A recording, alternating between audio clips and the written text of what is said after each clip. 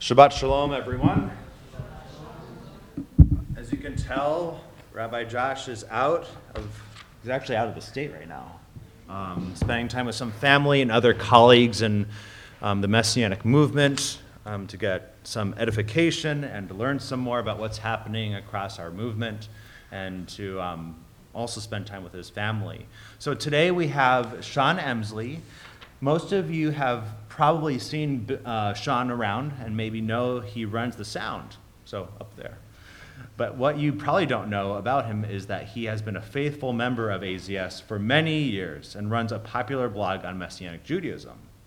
He recently completed a Master of Arts degree in Pastoral Ministry, already holds a Master of Science in Education, Media, and Design, and is currently completing a third Master's toward a doctorate in Jewish Studies.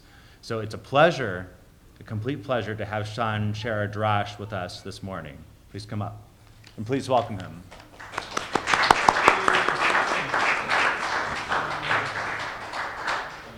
All right, good morning. Can everyone hear me? A little closer here. Yeah, it's weird being the sound person. It's weird. I'm not in control of the sound. It's like, where the sound guy could turn up the volume or something. But that person is me. So it's good to be with you today, and this is my first time giving a sermon here. So it's an exciting, great opportunity. It was something amazing that when Rabbi Josh asked me a couple of weeks ago, and I was like, okay, I'll do it, and it's been a great opportunity preparing for this, and like to just before I start, my parents are here today, so I wanted to. They're here visiting with us. They've been with us many times before, but. Let me just actually that might go up. We want to bring it up closer to you. This moment. Yeah, I wasn't sure. Just in case. Okay. You're telling us. Okay. All right. Okay. Is someone recording you? Yes, someone is recording me. I did push the record button before I came down here.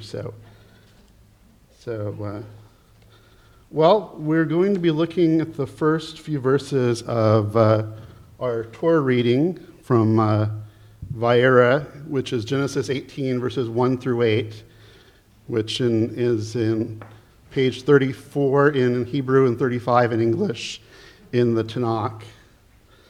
And I'll be reading a slightly different translation. This is from the program I used to put together the message, which I believe this more likely is the JPS 1917, so it'll be a little older language, but the similar to what we have in the Stone Tanakh. And I'll just read through the verses again. It's always good to hear the scriptures read, and that's what we will start. So this is starting with verse 1 of Genesis 18. And the Lord appeared unto him by the terebinths of Mamre, and he sat in the tent door in the heat of the day. And he lifted up his eyes and looked, and lo, 3 men stood over against him. And when he saw them, he ran to meet them from the tent door, and bowed down to the earth, and said, My Lord, if now I have found favor in your sight, pass not away, I pray thee, from thy servant. Let now a little water be fetched, and wash your feet, and recline yourself under the tree. And I will fetch a morsel of bread, and stay your heart. After you shall pass on, for as much as you are come to your servant. And they said, So do as thou hast said. And Abraham hastened into the tent unto Sarah, and said, Make ready quick 3 measures of fine meal, knead it, and make cakes. And Abraham ran into the herd, and fetched a calf, tender and good, and gave it unto the servant, and he hastened to dress it. And he took curd and milk, and the calf which he had dressed, and set it before them, and he stood by them under the tree, and they did eat. So let's as we in the message here, we'll like to open with a word of prayer. Adonai svatai tiftach ufi yagit tehilatecha.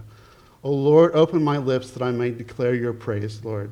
We thank you for your Torah. We thank you for your Basora that we will be also looking at today, Lord. We thank you for our Messiah who gives us the strength to live your Torah. We thank you. We bless you. B'Shem Yeshua HaMashiach.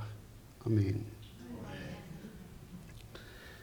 So with the first verse begins with, and the Lord appeared unto him in the terebinths of Mamre, and he sat in the tent door in the heat of the day.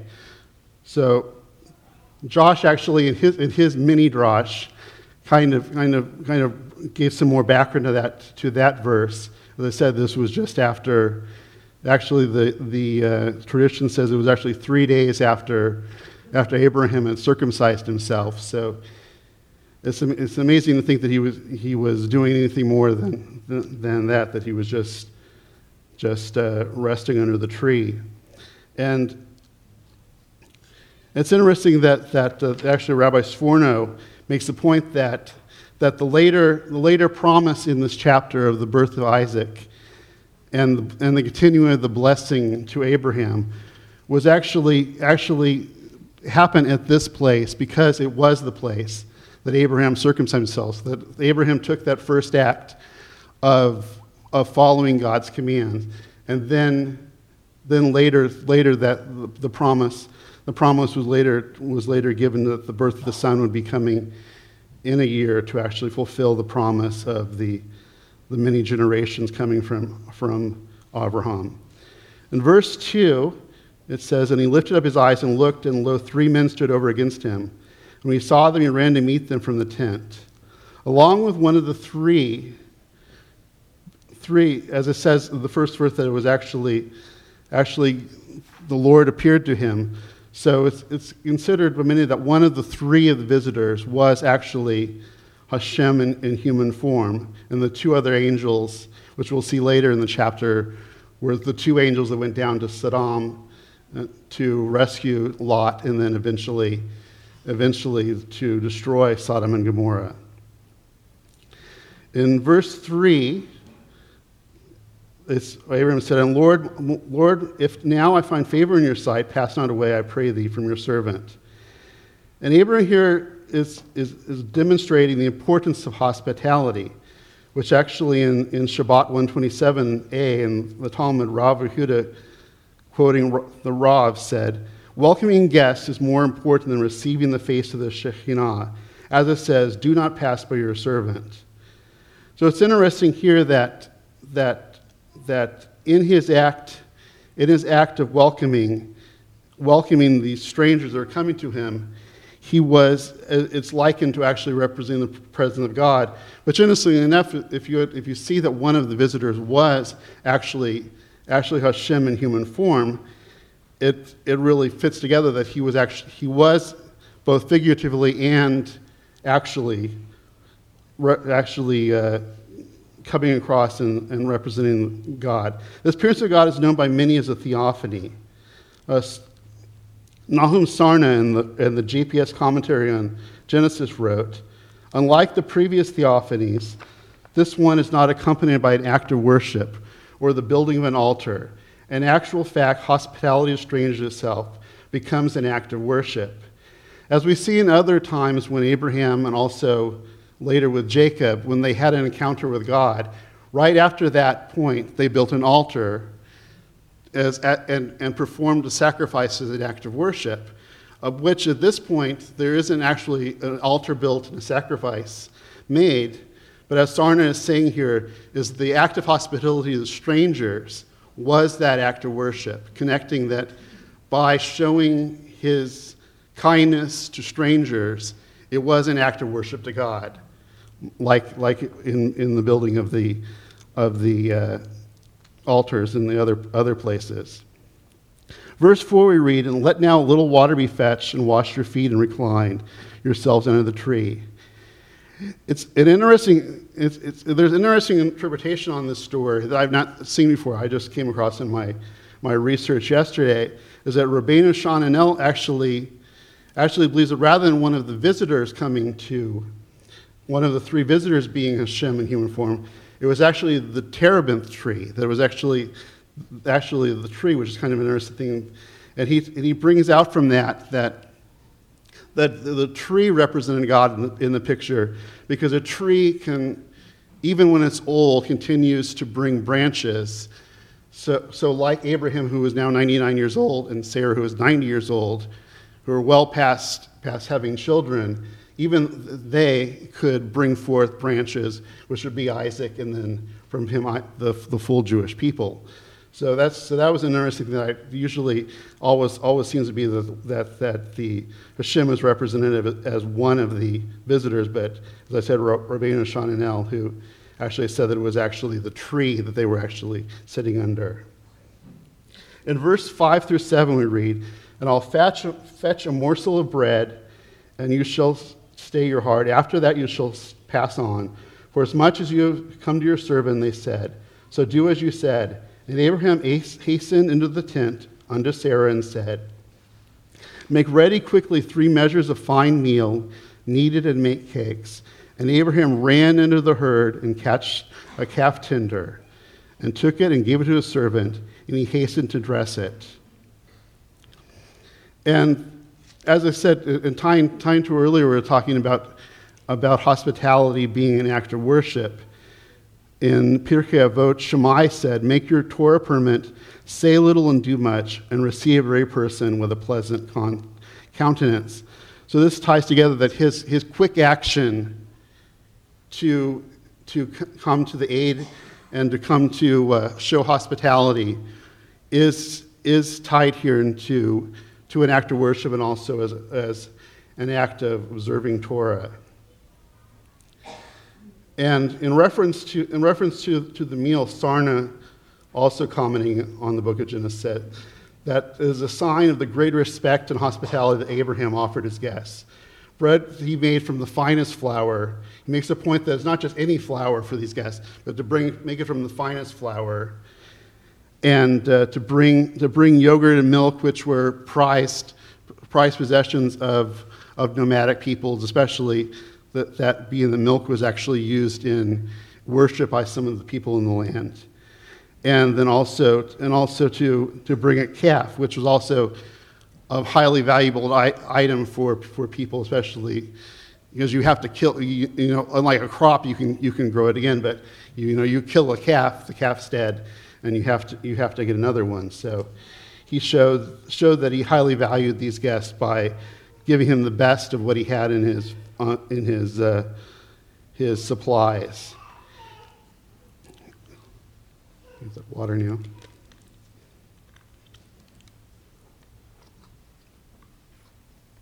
In verse 8 we read, "And he took curd and milk and the calf which he had dressed, and set it before them.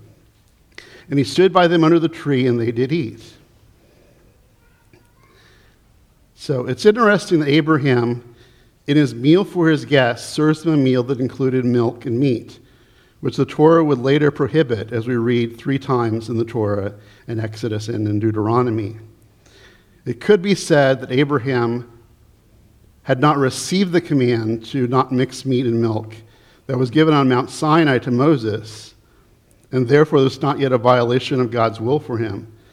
And this can kind of be seen from our practice for Shavuot, which is not. I always get Shavuot and Sukkot. Shavuot, where dairy dishes are served, and the tradition behind that was because 10 days earlier, with the giving of the Torah, where God gave the command to not eat meat and milk together, that dairy dishes are eaten, so there would just be one meal. There wouldn't be people having multiple either dairy or meat meals. That would be just by the tradition for just having dairy meals and dairy dishes. The most common interpretation in Judaism for the verse, reflected in Josephus, the Targum Jonathan, and Talmud, is that the angels were not. They just appeared to eat the food, and they did not violate any commands. That's actually what's also in the Stone edition. They said that the angels just appeared to eat the food. But still, that doesn't actually explain the problem of Abraham serving the meal with milk and meat. But which was the Dot Zechariah, a group of medieval rabbis, said that the laws of the Torah did not apply to the angels. So then, like non-Jews, the angels are free to eat meat and milk together without violating commands. They also defended Abraham by stating that it should be understood that Abraham gave the visitors milk dishes first while he killed, prepared, and cooked the meat. So then the milk dishes could be seen as an appetizer that was eaten before the meal was later served. And that actually is in alignment with the MGRC's, the Messianic Jewish Rabbinic Council, which we were part of, that actually allows for eating milk before having meat dishes. But the Radak, Rabbi David Kimke, before that, Abraham offered the guests a choice of meal or a meat meal, kind of like Nagila pizza, which is over here on Pico. That they have the Nagila pizza where you can get great, like their spinach pizza, and then right next to it there's a Nagila meeting place.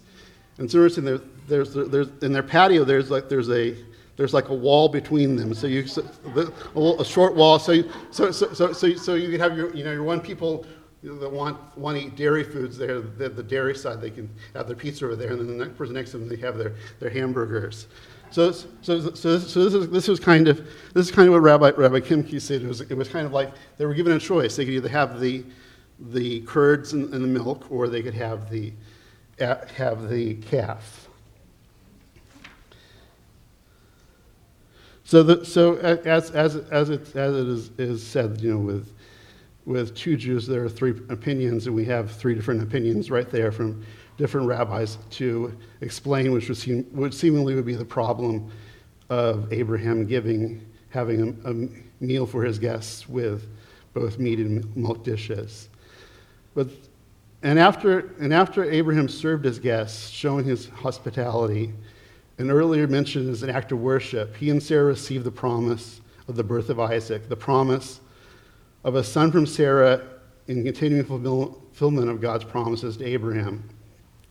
So as the circumcision of Abraham 3 days earlier allowed for him to have this encounter with God and to have this blessing of a son being promised to him, Isaac, who would be coming around a year later, born to a 90-year-old mother, a 90-year-old father.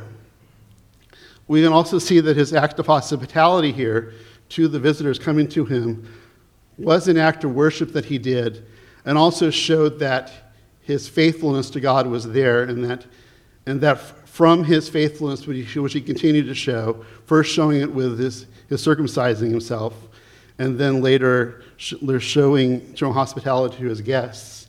He showed that he was to be a man that exemplified what God wants for us, and to be the father of the Jewish people.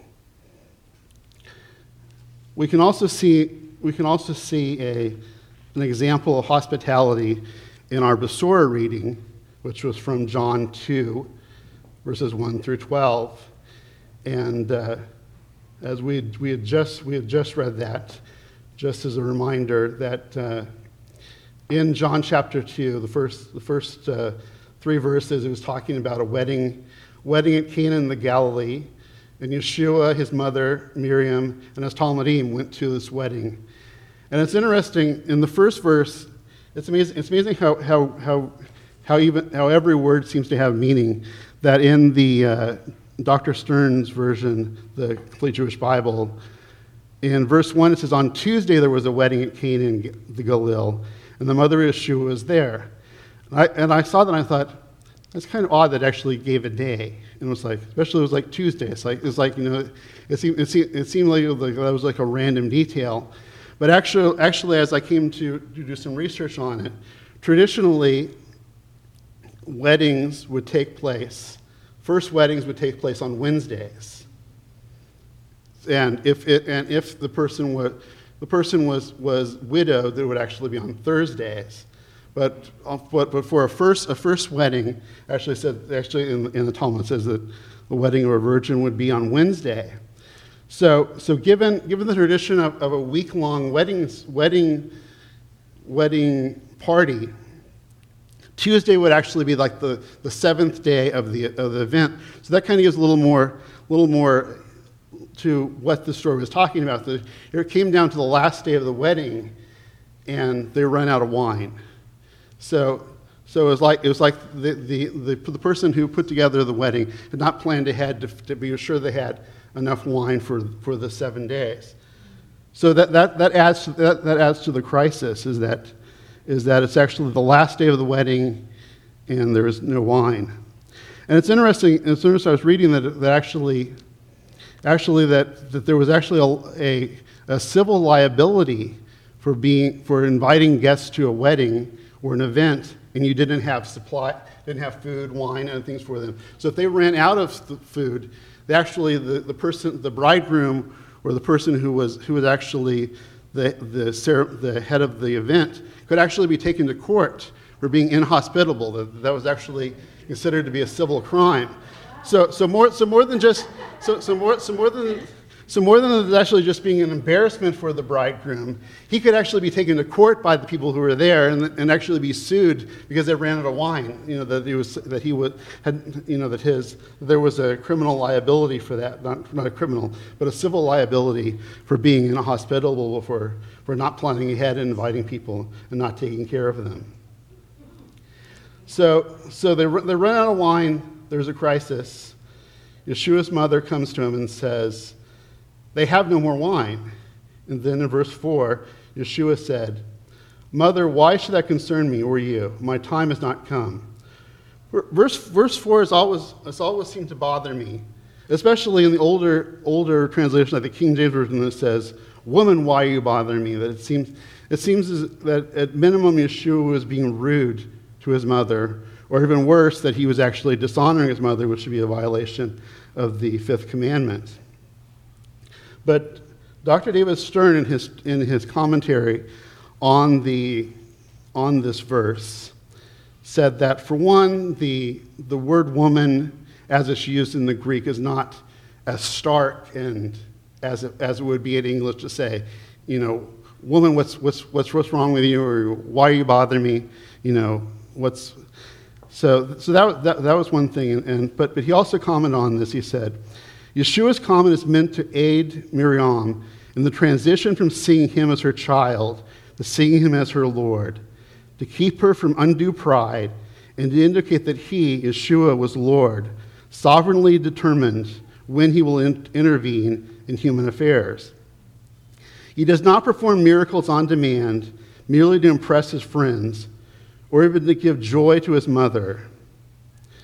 So we see Dr. Stern saying, rather than being disrespectful, Yeshua was actually speaking to his mother and making clear to her there was a transition in their relationship from him just being her son, Yeshua, to being Yeshua the Messiah, her Lord and King. So this here is considered actually the first miraculous, the first miracle that Yeshua performed. So in essence, this here is kind of a transition period from, to that point it was Yeshua, the son of Mary and Joseph, and at this point, beginning with his miracles, the beginning of his coming to show himself as the Messiah and as the Lord who had come among the Jewish people. And then in verses 5 through 9, we have the details of how they took that Yeshua called for the six water jars for the ceremonial washing to be brought forward and filled, which is interesting. It says here 20 to 30 gallons. I was reading yesterday that they said, say if it was 25 gallons, then the 6 would be 150 gallons, which would be 780 bottles of wine. So I'm thinking there were either a lot of people, or there were people who drank a lot of wine if they needed an extra 150 gallons of wine to get through the final day of the wedding. And finally, the jars of water were filled, and then Yeshua asked that the man in charge of the banquet take a ladle of the wine to the man in charge of the wedding. And he tasted it, and he brought it to the bridegroom. And verse 10 says, and then he said to them, everyone else also serves the good wine first, and the poorer wine after. People have drunk freely, but you have kept the good wine until now.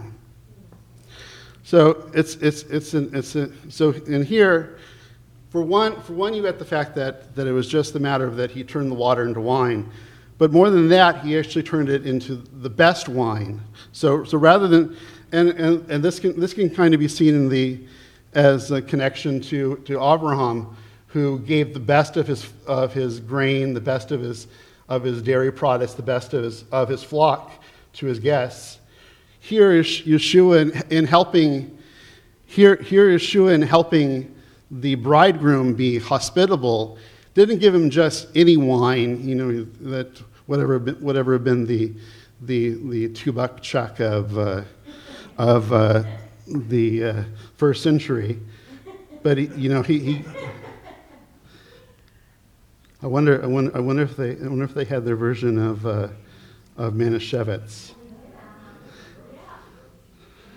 So, but rather than just giving anything to the bridegroom, he made the best wine, the wine that would usually be served first, and then later when the people were now 7 days into that's 7 days in, and they really wouldn't really care much what they were actually drinking at that point. But as I said, like Abraham, Yeshua helped the hospitality of the bridegroom by making the best wine. And verse 7 says, this is the first of Yeshua's miraculous signs he did at Cana in Galilee. He manifested his glory, and his talmidim came to trust in him. So this was considered the first miracle that Yeshua did in his ministry. And the point here, as I said, is that he was showing, at this point, he was showing his glory to his talmidim. He was making himself known to his disciples, that I'm more than just a teacher. I am the Messiah. I am the one who has come to be with you. This is a story of hospitality and appearance of the revealing of God.